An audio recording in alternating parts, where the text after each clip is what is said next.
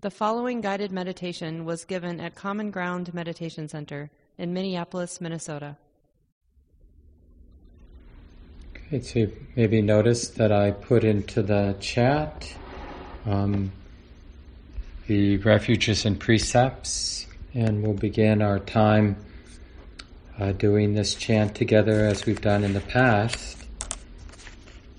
And besides just being a nice thing for a group of folks to do, it's also just a way of recalling what it is we're up to in our Buddhist awareness practice. So Buddha is the word for being awake, wakefulness, awakeness.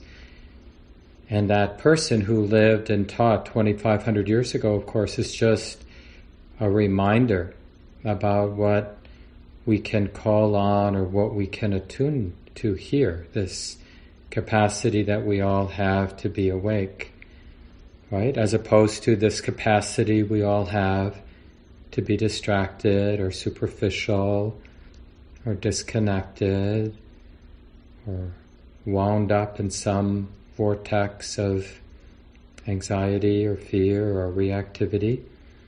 But we have this other capacity to be awake. And what do we want to be awake to? Well, the truth of the way it is. And some of the truth of the way that it is quite beautiful. And some of it is quite horrific. And, just the amazing complexity and really unbearable layers that is being exposed here in Minneapolis and probably around the world with the trial of the officers responsible for the killing of George Floyd and so many other things that are just more apparent about the world we live in and what we're part of. Our beastly nature, our fear, as well as our kindness and capacity to connect. It's all here.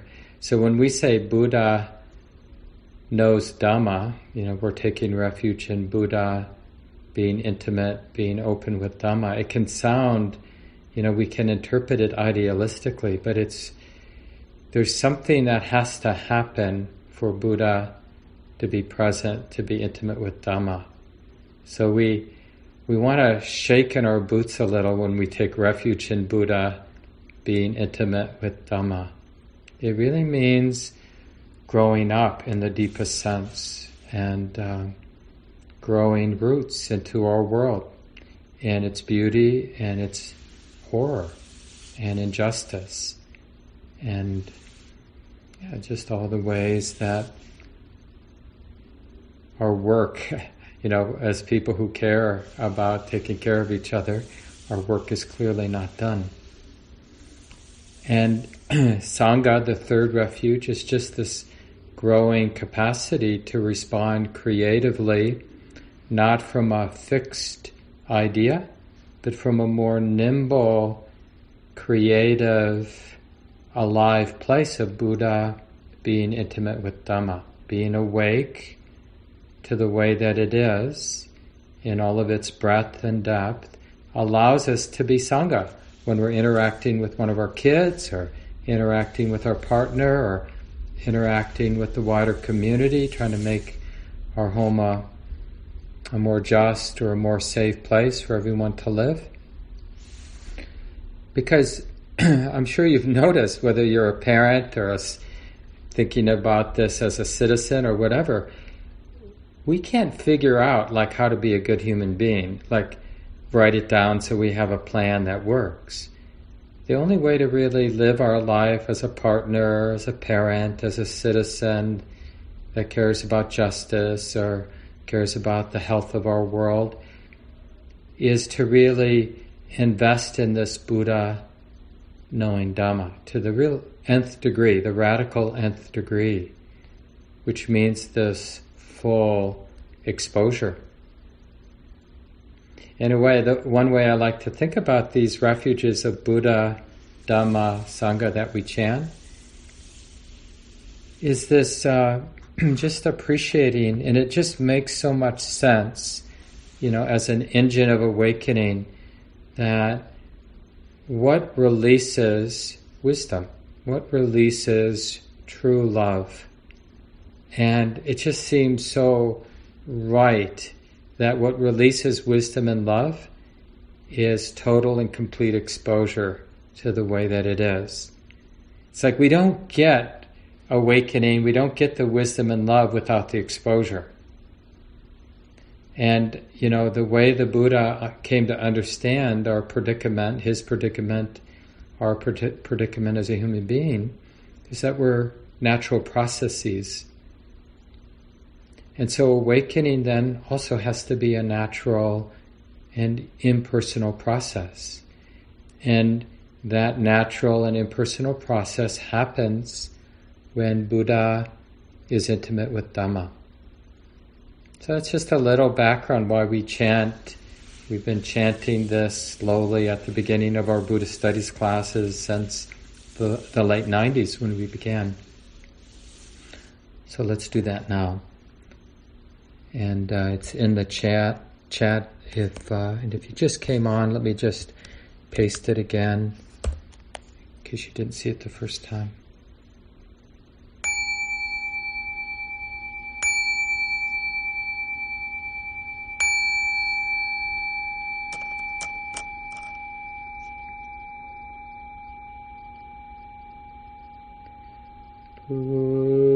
Buddhang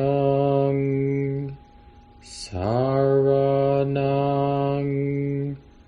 gacchami,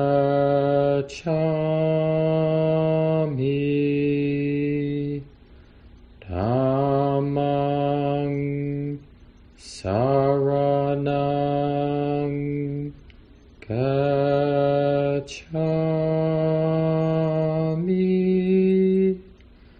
sanghang saranang gacchami,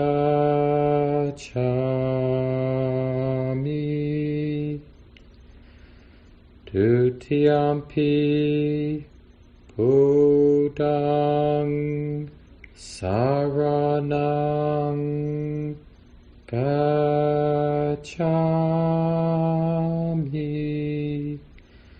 dutiyampi dhammang saranang gacchami,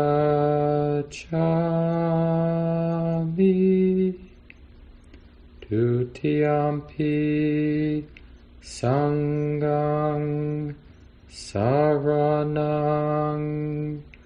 gacchami,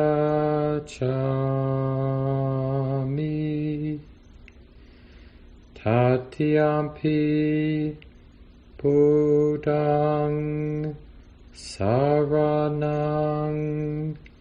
gacchami, tatiyampi dhammang saranang gacchami,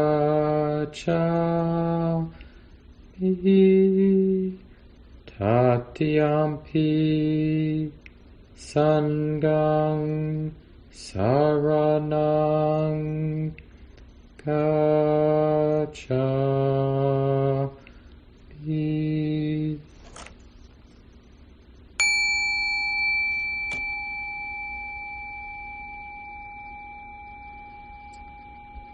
And settle into relatively still and comfortable sitting posture.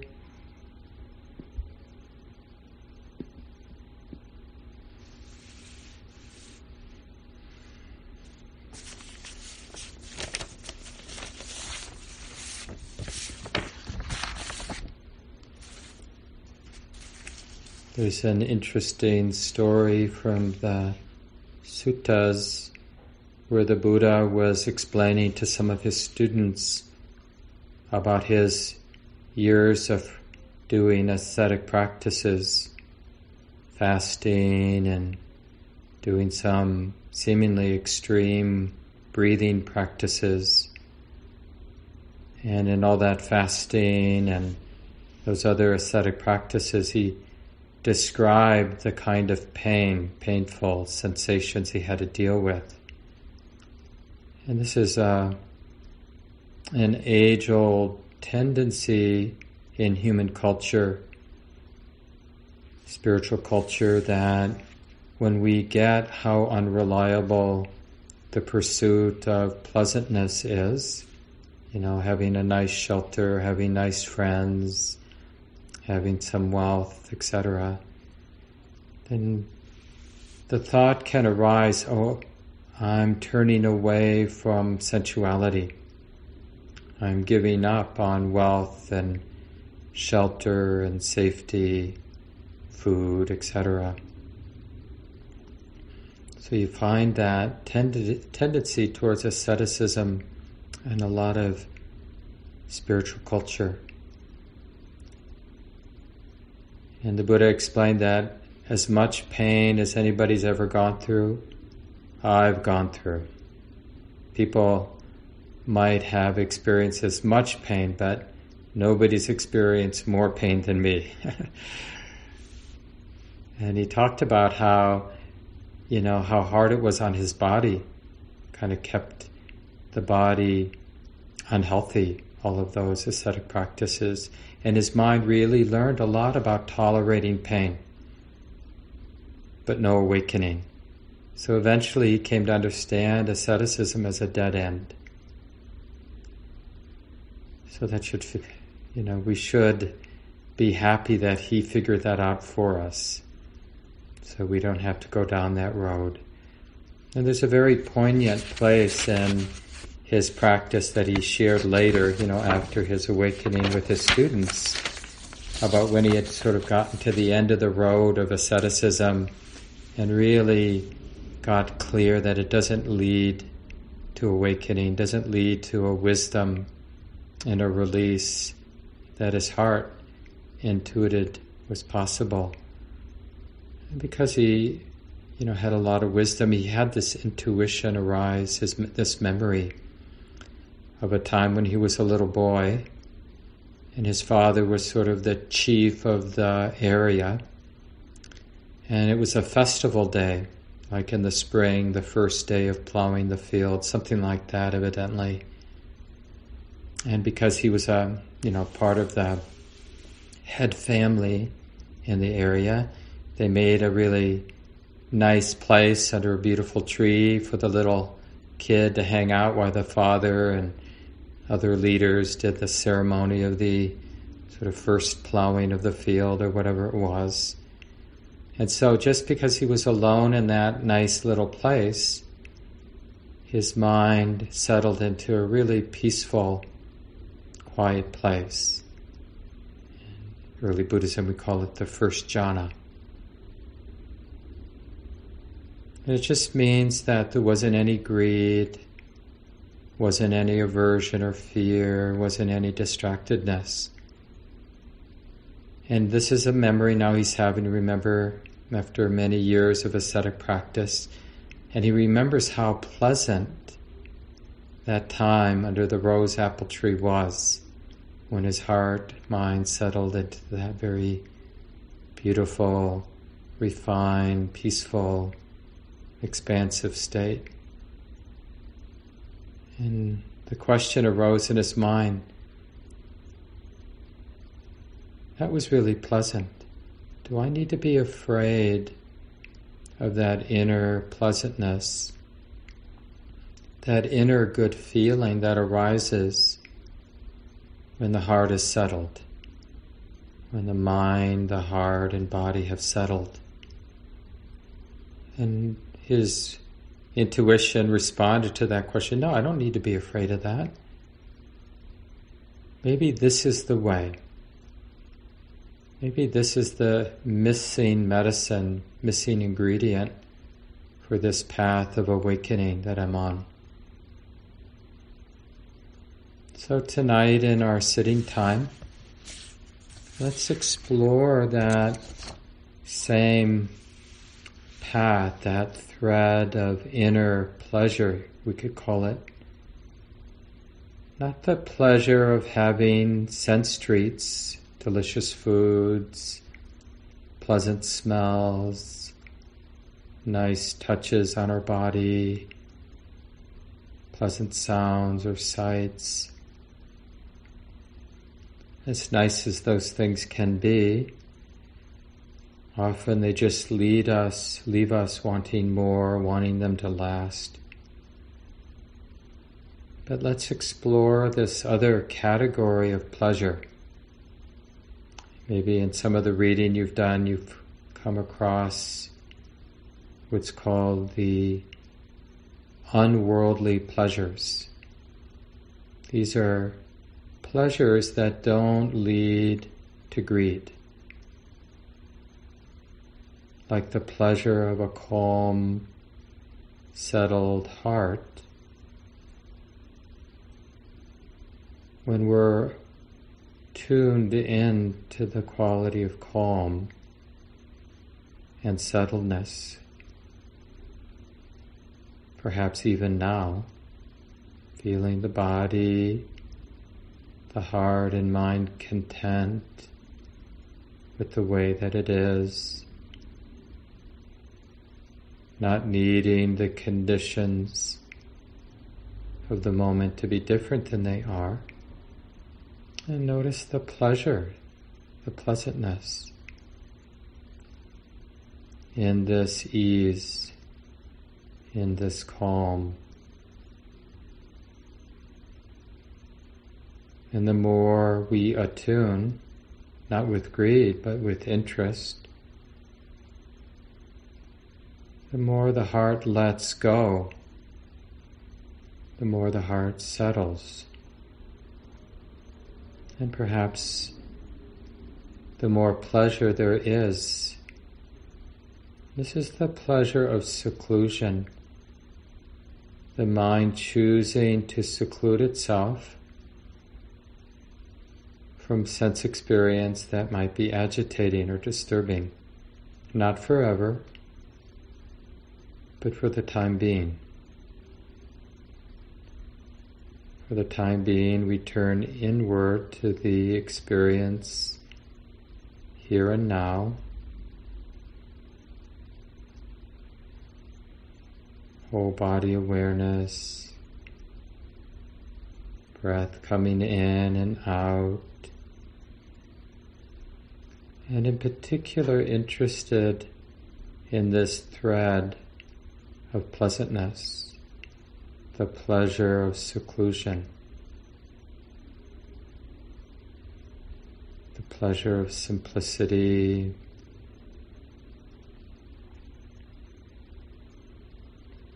the pleasure of contentedness.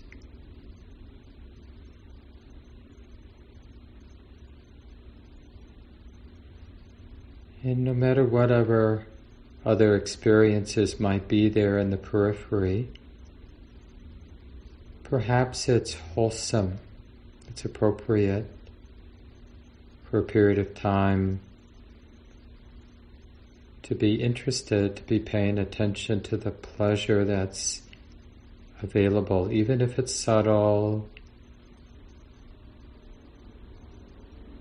Why not keep it in mind?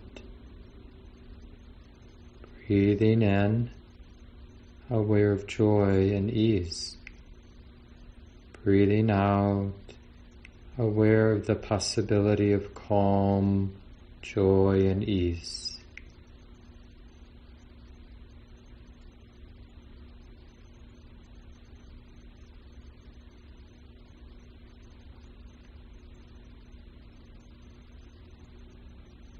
And we're not trying to suppress anything, we're just interested in the wholesome pleasure that the Buddhist teachings point to.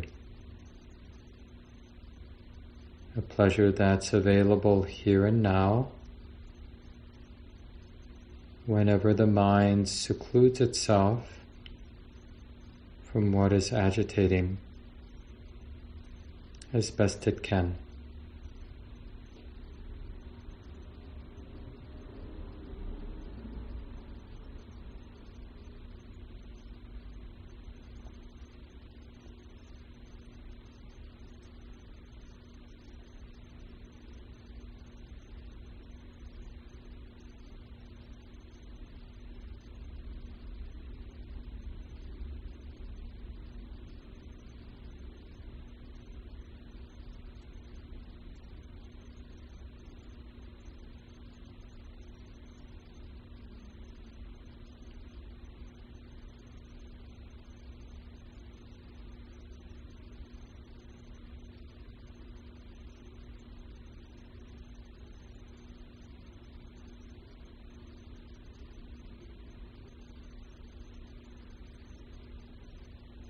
And this pathway or this thread of inner pleasure, it has this sort of natural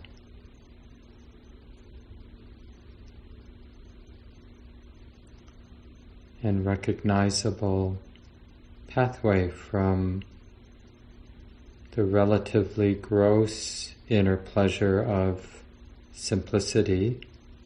So like when we're just with the breath as we're breathing in, just with the sensations of the breath breathing out, or with the experience of embodiment. Just the simplicity of this being intimate with this anchor, this object of meditation. There's some pleasure in the simplicity.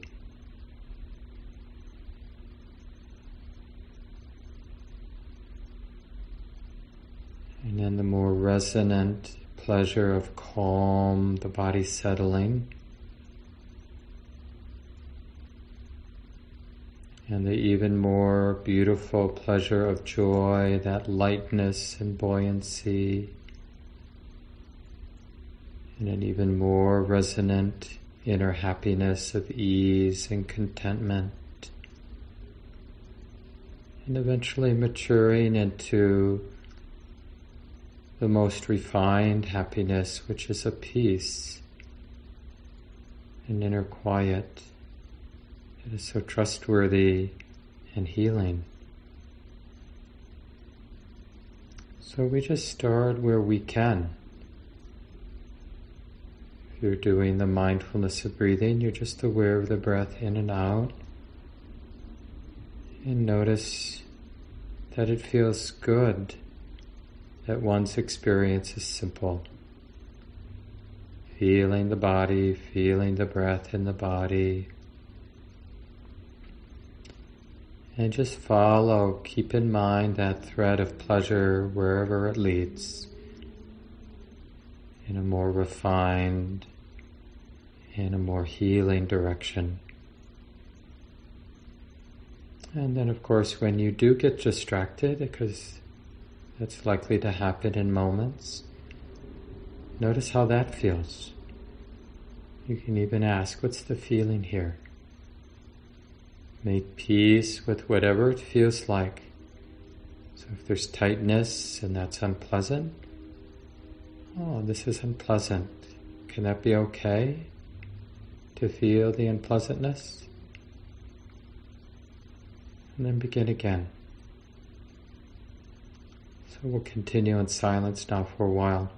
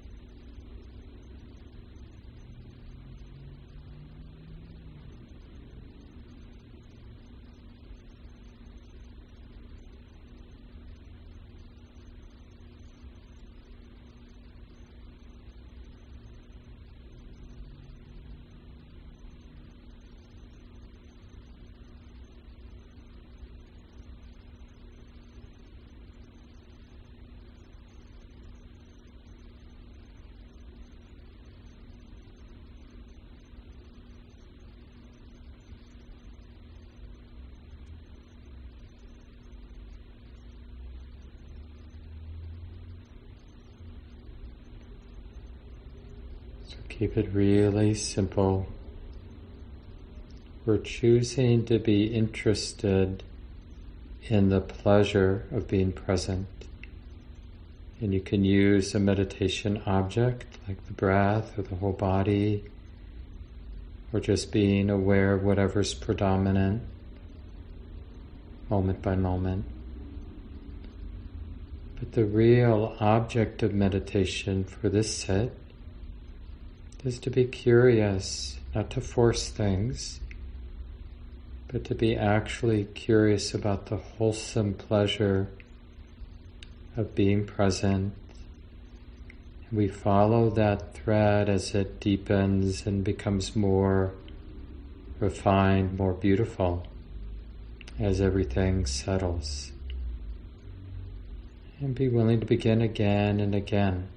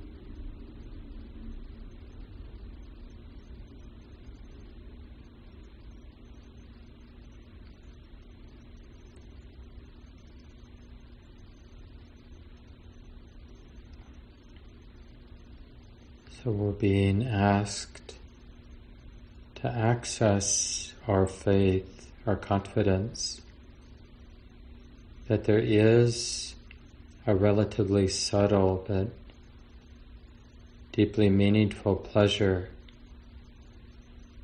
that arises whenever the heart is present. And the more stability of present moment awareness, the more clear and the more healing this pleasure is.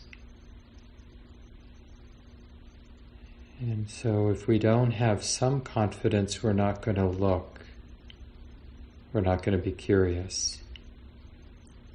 And we're just going to believe the idea that I'm stressed out, or my mind's a mess, or my body hurts. And the attention is going to keep paying attention to what's unpleasant. And then we'll feel like we have good evidence that it isn't pleasant, and on and on. becomes a self-fulfilling story. So for just a few more minutes, maybe 3 more minutes or so, see if you can keep in mind this interest, a sincere interest in noticing the pleasure that's here and now, pleasure of simplicity and being present, and the calm and the ease and the peacefulness that naturally comes out of this continuity of present moment awareness.